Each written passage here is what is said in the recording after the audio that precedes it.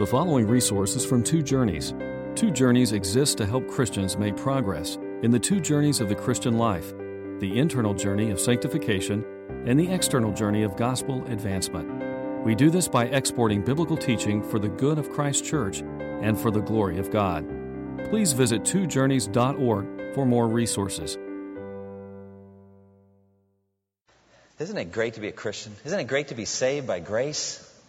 Aren't you glad that you are saved by a free gift and not by some great achievement you have to earn? And the text talks about that today, a righteousness that is by law contrasted with a righteousness that is by faith. And I started thinking about the great things that people would be willing to achieve to save their souls. What great thing would you be willing to do to save your soul? I was thinking about that when I came across a story found in the New York Times, November 2001, and I was just amazed by this. Listen to this. The story goes like this. The snows had scarcely melted last June when 24-year-old Joama and her three male cousins, yak herders in the remote mountains of northern Tibet, embarked on the most sublime journey of their lives. Their departure was not marked by any ceremony. We just started out, she recalled. The four began mumbling mantras and raised their hands to heaven. They dropped to their knees and flung their bodies forward, fully prone against the damp earth. Then they stood up, took 3 small steps forward, and repeated the entire sequence. For more than 5 months now, they have prostrated themselves this way, all day, every day, inchworming their way to Lhasa and its holy sites. They slowly made their way through more than 100 miles of some of the world's harshest terrain, starting from above 14,000 feet, and then followed a highway 200 more miles into Lhasa. They reached the city in early November. These days, they are inching their way along busy sidewalks in the city as they follow the 3 hallowed circuits around the Jokhang Temple, the holiest site in Tibetan Buddhism, in advance of praying at its inner shrines. Only here, it seems safe to say, could such a roadside spectacle attract little notice. Thousands of Tibetans undertake similar pilgrimages each year, not to mention the far greater numbers who reach holy sites by bus, tractor, or ordinary treks of weeks or months. What great thing would you do to save your soul? These people are willing to throw themselves on the ground for months and months, inching their way forward to save their souls. Religions around the world have an amazing and astonishing array of answers to this question. Frankly, the more costly, the more fascinating, the more difficult, and the more bizarre, the better.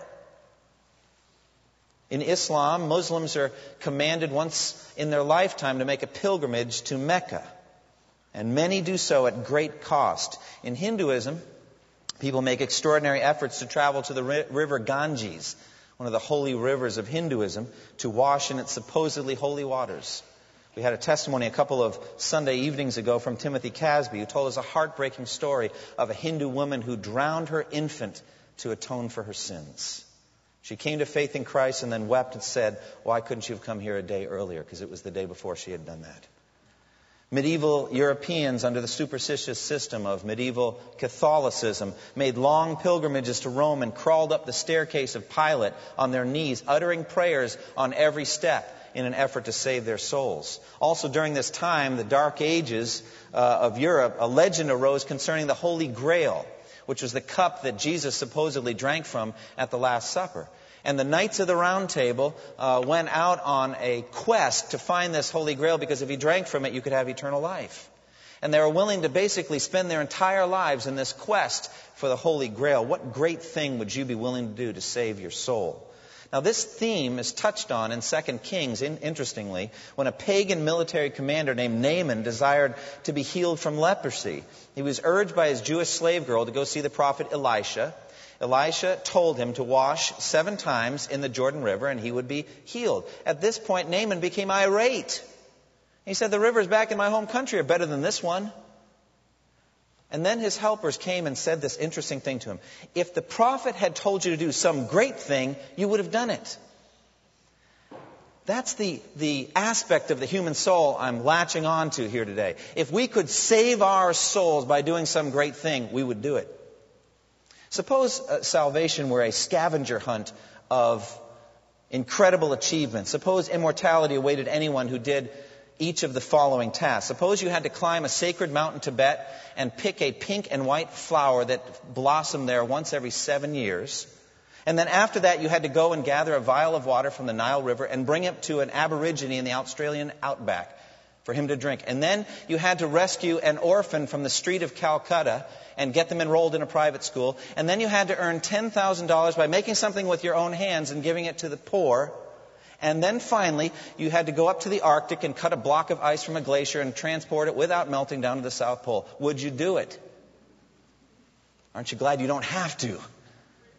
Praise God that salvation is not a scavenger hunt of astonishing achievements, that God looks to see at your resume at the end of life and sees if you are righteous enough to enter. But instead, we have a righteousness that is ours simply by faith. And that's exactly what Paul is talking about here in Romans 10, 5 through 10.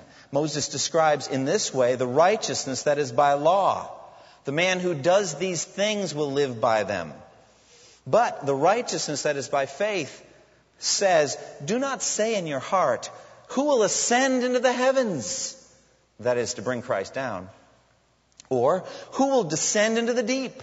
That is, to bring Christ up from the dead. But what does it say? The word is near you. It is in your mouth and in your heart. The word of faith that we are proclaiming. That if you confess with your mouth Jesus is Lord and believe in your heart that God raised him from the dead, you will be saved. For it is with the heart that you believe and are justified, and it is with the mouth that you confess and are saved. And so we have two different kinds of righteousness here in the text. We have a righteousness that is by law, and we have a righteousness that is by faith. Now first, this righteousness that is by law, I describe it this way. What seems possible is actually impossible. Look what Moses said in verse 5. Moses describes in this way the righteousness that is by law. The man who does these things will live by them. Well, what are these things? They're precepts of the law. The rules and regulations that God gave through Moses. If you do these things, you'll live by them.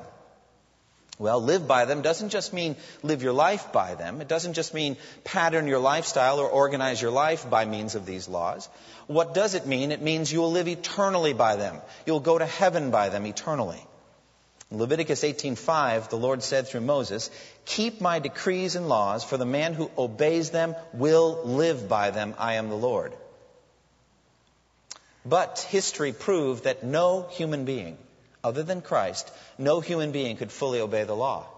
Peter in the council in Jerusalem in Acts 15 said, why do you try to test God by putting on the necks of the disciples a yoke that neither we nor our fathers have been able to bear?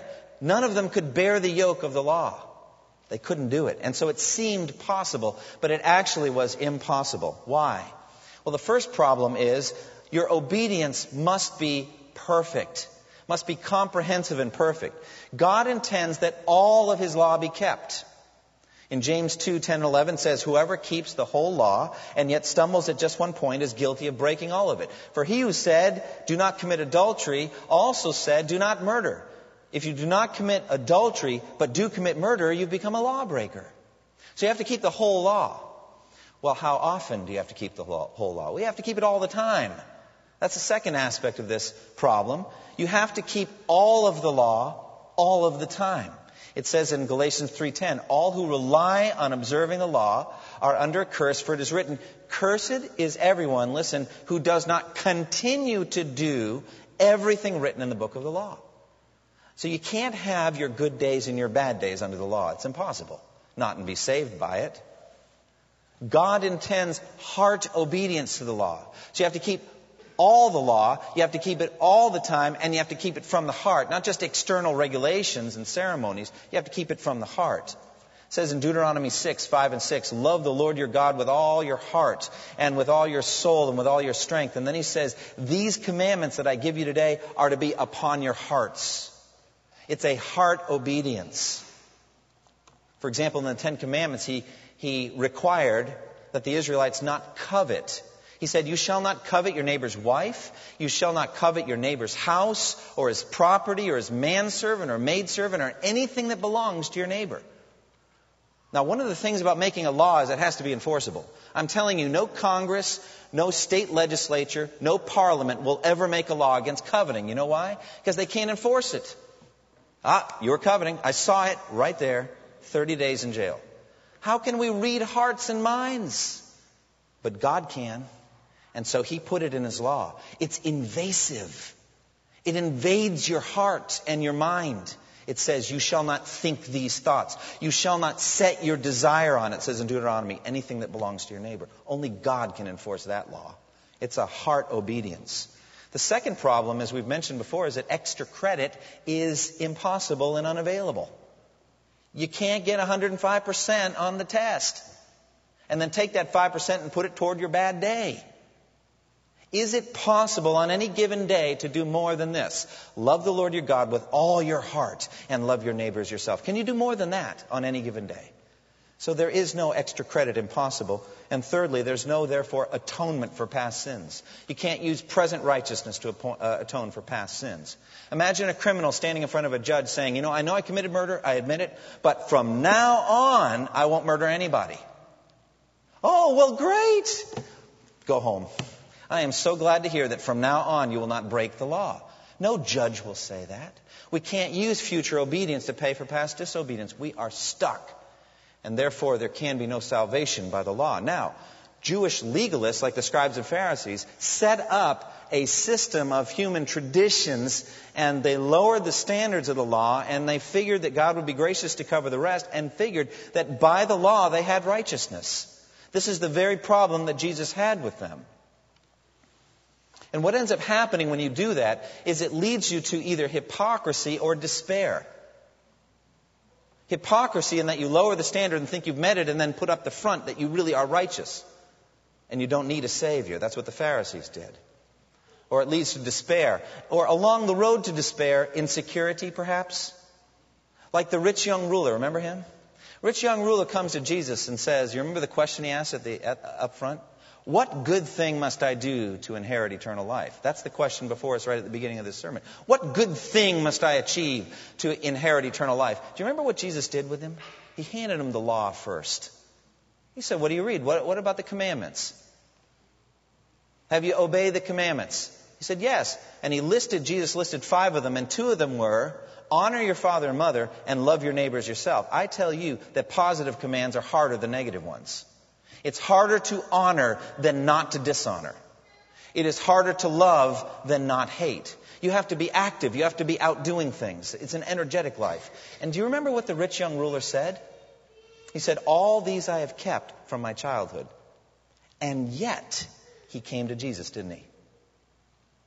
You know why he came to Jesus? Because he's insecure. He's not sure he's going to heaven.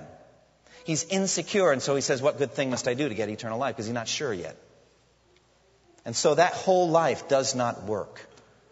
The insecurity. And it's built into the system. Recently we saw a movie about the 1980 Olympic hockey team. And it's called Miracle. It's a great movie. We enjoyed watching it. And the coach in it, Herb Brooks, a true story. Herb Brooks was a tough man, tough coach. He was a whipcracker. And after the kind of initial tryout, he already knew the players that he wanted for his first 25. He sat them down and he said, I'll be your coach, but I won't be your friend. Whoa. All right.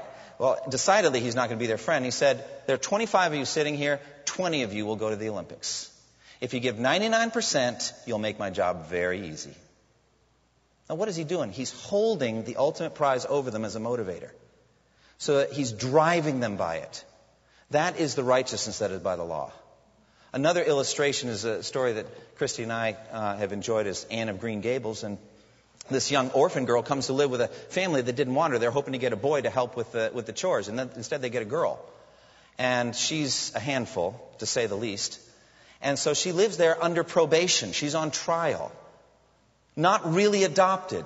Maybe someday she'll be adopted, but she's on trial. And she just can't seem to ever do the right thing. She just goes from one trouble to the next. Do you want to live before God like that? Maybe someday you'll be adopted if you're good enough. That's the righteousness that is by the law. And thanks be to God, I don't stand before you today, and none of you Christians who have trusted in Christ stand before God in that kind of righteousness. Amen?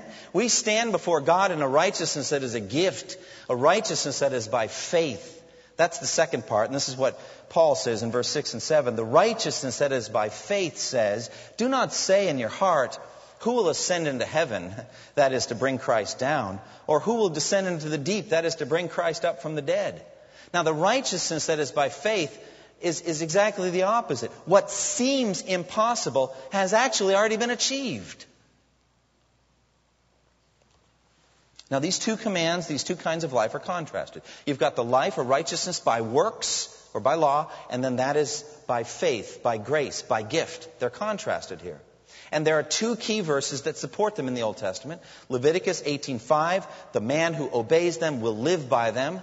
That's Leviticus 18:5. Then you've got Habakkuk 2:4, the righteous will live by faith. The two are mutually exclusive. You can't have both.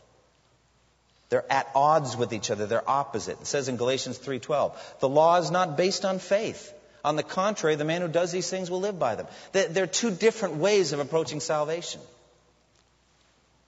From the very beginning of Romans, Paul has been commending the righteousness that comes by faith. He says, I'm not ashamed of the gospel, because it is the power of God for the salvation of everyone who believes. First for the Jew, then for the Gentile. For in the gospel, a righteousness from God is revealed, a righteousness that is from faith, for faith, just as it is written, the righteous will live by faith. There's a righteousness that is by faith. It's a simple gift of God. That's what he's been preaching all through the book of Romans.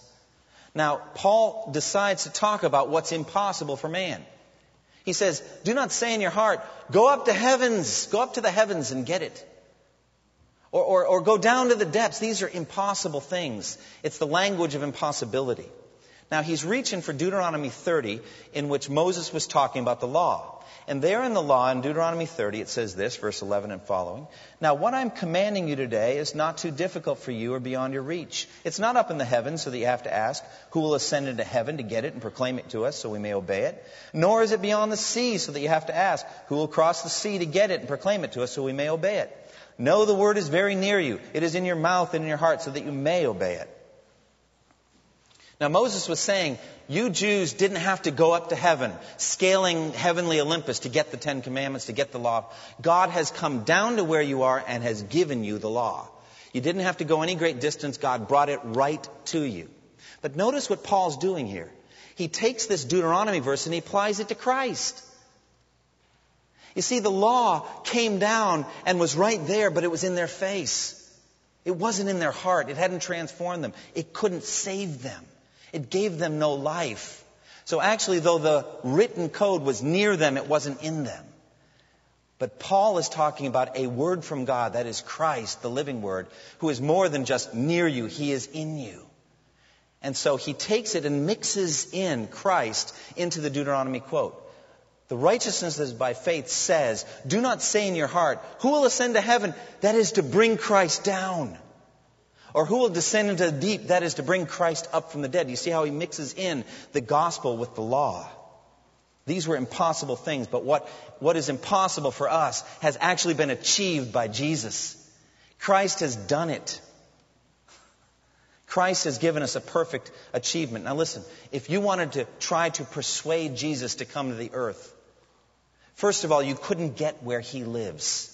He says, I live in a high and holy place, a high and lofty place. You can't get there. Man tried by building a Tower of Babel to scale to the heavens. Couldn't make it. You can't get there. And if he were not inclined to come to the earth, you could not have persuaded him to do it. He sits enthroned above the circle of the earth, and its people are like grasshoppers. You couldn't have done it. It was impossible for you. But what was impossible for you, Christ has done. He has come down from heaven to earth. That's the doctrine of the incarnation. In the fullness of time, he was born of the Virgin Mary and became man. He came down from heaven to earth. He says this again and again. I have come down from heaven not to do my own will, but to do the will of him who sent me. And this is the will of him who sent me, that I shall lose none of all that he has given me, but raise them up at the last day. That's why Jesus came down. He came down. And the second doctrine, that is to bring Christ up from the dead, is the resurrection. We could not have made Christ be incarnate, and we could not have made him rise from the dead. What is impossible for us, however, Christ has achieved. By the way, these are the very two doctrines that Paul says are essential to your salvation. That if we confess with our mouths Jesus is Lord, and believe in our hearts that God raised him from the dead, we will be saved. When you confess with your mouth Jesus, that is Jesus of Nazareth, the human being, he's actually Lord. He is God. You're confessing the incarnation. That Jesus is God. We'll talk more about this next time I preach on Romans. But it's the doctrine of the incarnation. You must believe it. That Jesus is God. And believe in your heart that God raised him from the dead. These are the two doctrines that he gives to us. And therefore, Christian salvation is essentially simple. Look what he says in verse 8 and 9. He says, you don't have to ascend to the heavens. You don't have to go down to the depths. No. Verse 8, what does it say? The word is near you. It's in your mouth and in your heart. That is the word of faith that we are proclaiming. That if you confess with your mouth that Jesus is Lord and believe in your heart that God raised him from the dead, you will be saved. The simplicity of salvation. Now listen, our salvation was immensely difficult for Jesus. Immensely costly to him. Don't ever say that salvation was free. It's free for you, but for him it was costly. But he's paid that price so that we wouldn't have to. Our salvation cost him everything he had. He stood day after day under the full weight of the devil's temptations and under the full weight of the law of Moses and bore it all perfectly, never sinned. And even more on the cross, when he was nailed to the cross and he shed his blood, he bore our sins in his body on the tree. So salvation was immensely difficult for Christ. But for us, it is simple. We're not on a scavenger hunt of righteousness where you have to go day after day and seek your own justification.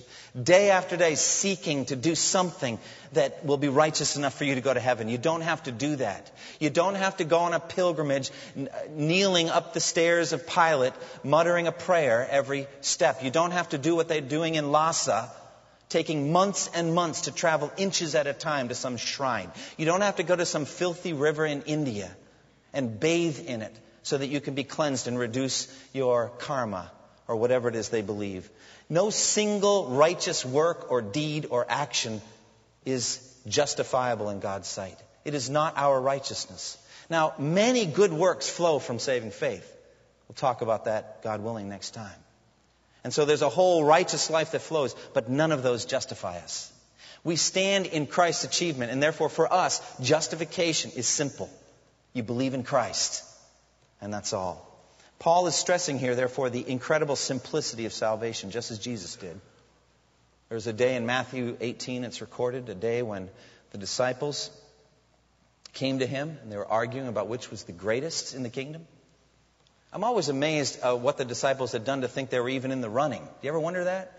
I mean, they're arguing about which of them was the greatest. They were just fishermen and just tax collectors and other things. They were just ordinary people. But after a couple of years with Jesus, they started thinking very highly of themselves. And so they were having an argument about which was the greatest. And Jesus, it says, calling to him a child, he put him in the midst of them and said, truly I say to you, unless you are converted, unless you turn and become like children, you will never enter the kingdom of heaven. Whoever humbles himself like this child is the greatest in the kingdom of heaven. That's incredible. The astounding range of the gospel. We just got done with what I would think is one of the hardest chapters in the entire Bible to understand, Romans 9. The depths of it are so amazing that Paul himself says in Romans 11, oh, the depths of the riches, the wisdom, and the knowledge of God. How unsearchable his judgments and his paths beyond tracing out. Who has known the mind of the Lord, or who has been his counselor? The deep things of God, and they are deep. But here we have the simplicity of God. That if you confess with your mouth Jesus is Lord and believe in your heart that God raised him from the dead, you'll be saved. It's a simple gospel that we preach with incomprehensible depths behind it.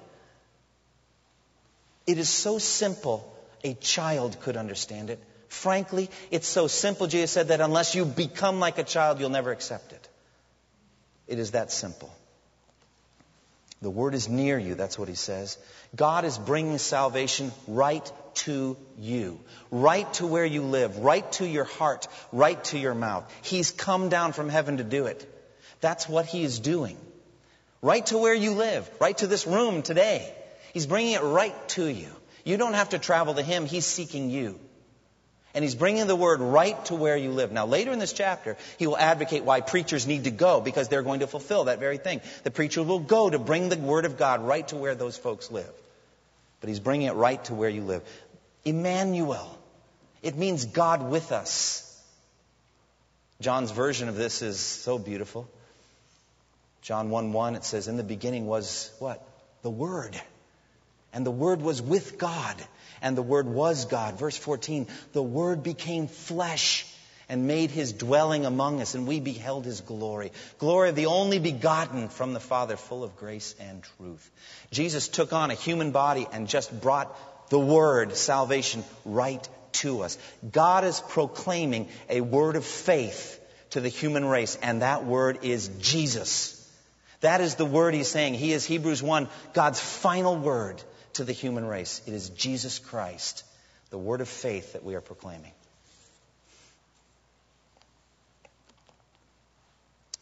Now, why did God make salvation simple?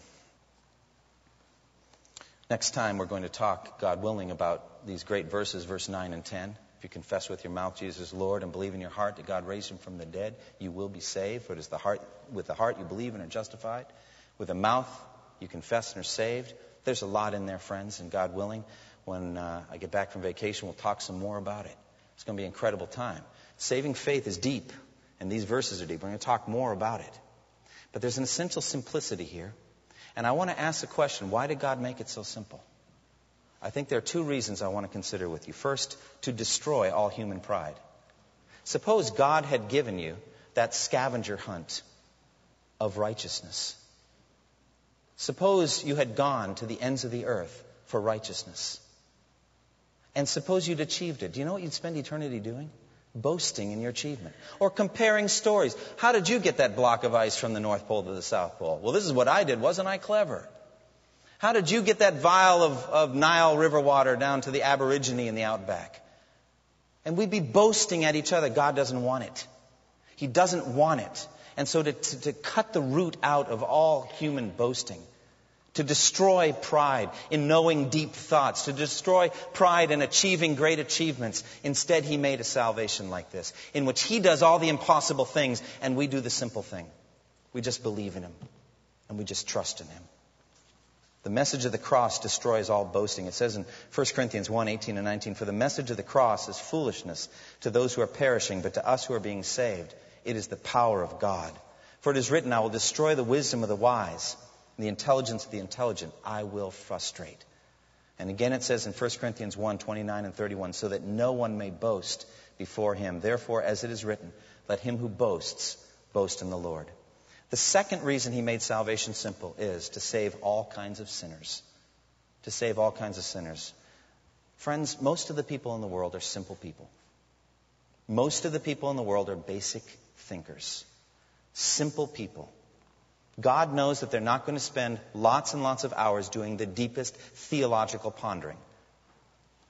They will live simply, they will eat simply, they will love simply, they will work simply, and they will die simply, and they'll be buried simply, and within 3 generations no one will know where they're buried or what that marker is, except God. And so God wanted to save simple people. As a matter of fact, God delights in saving simple people. And so it says in 1 Corinthians 1, the fuller passage, it says, brothers, think of what you were when you were called. Not many of you were wise. Not many were influential. Not many were of noble birth. But God chose the foolish things of the world to shame the wise. God chose the weak things of the world to shame the strong. He chose the lowly things of the world and the despised things and the things that are not to nullify the things that are, so that no one may boast before him. It is because of him that you are in Christ Jesus. Ponder that. It is because of him that you are in Christ Jesus, who has become for us wisdom from God. That is our righteousness, holiness, and redemption.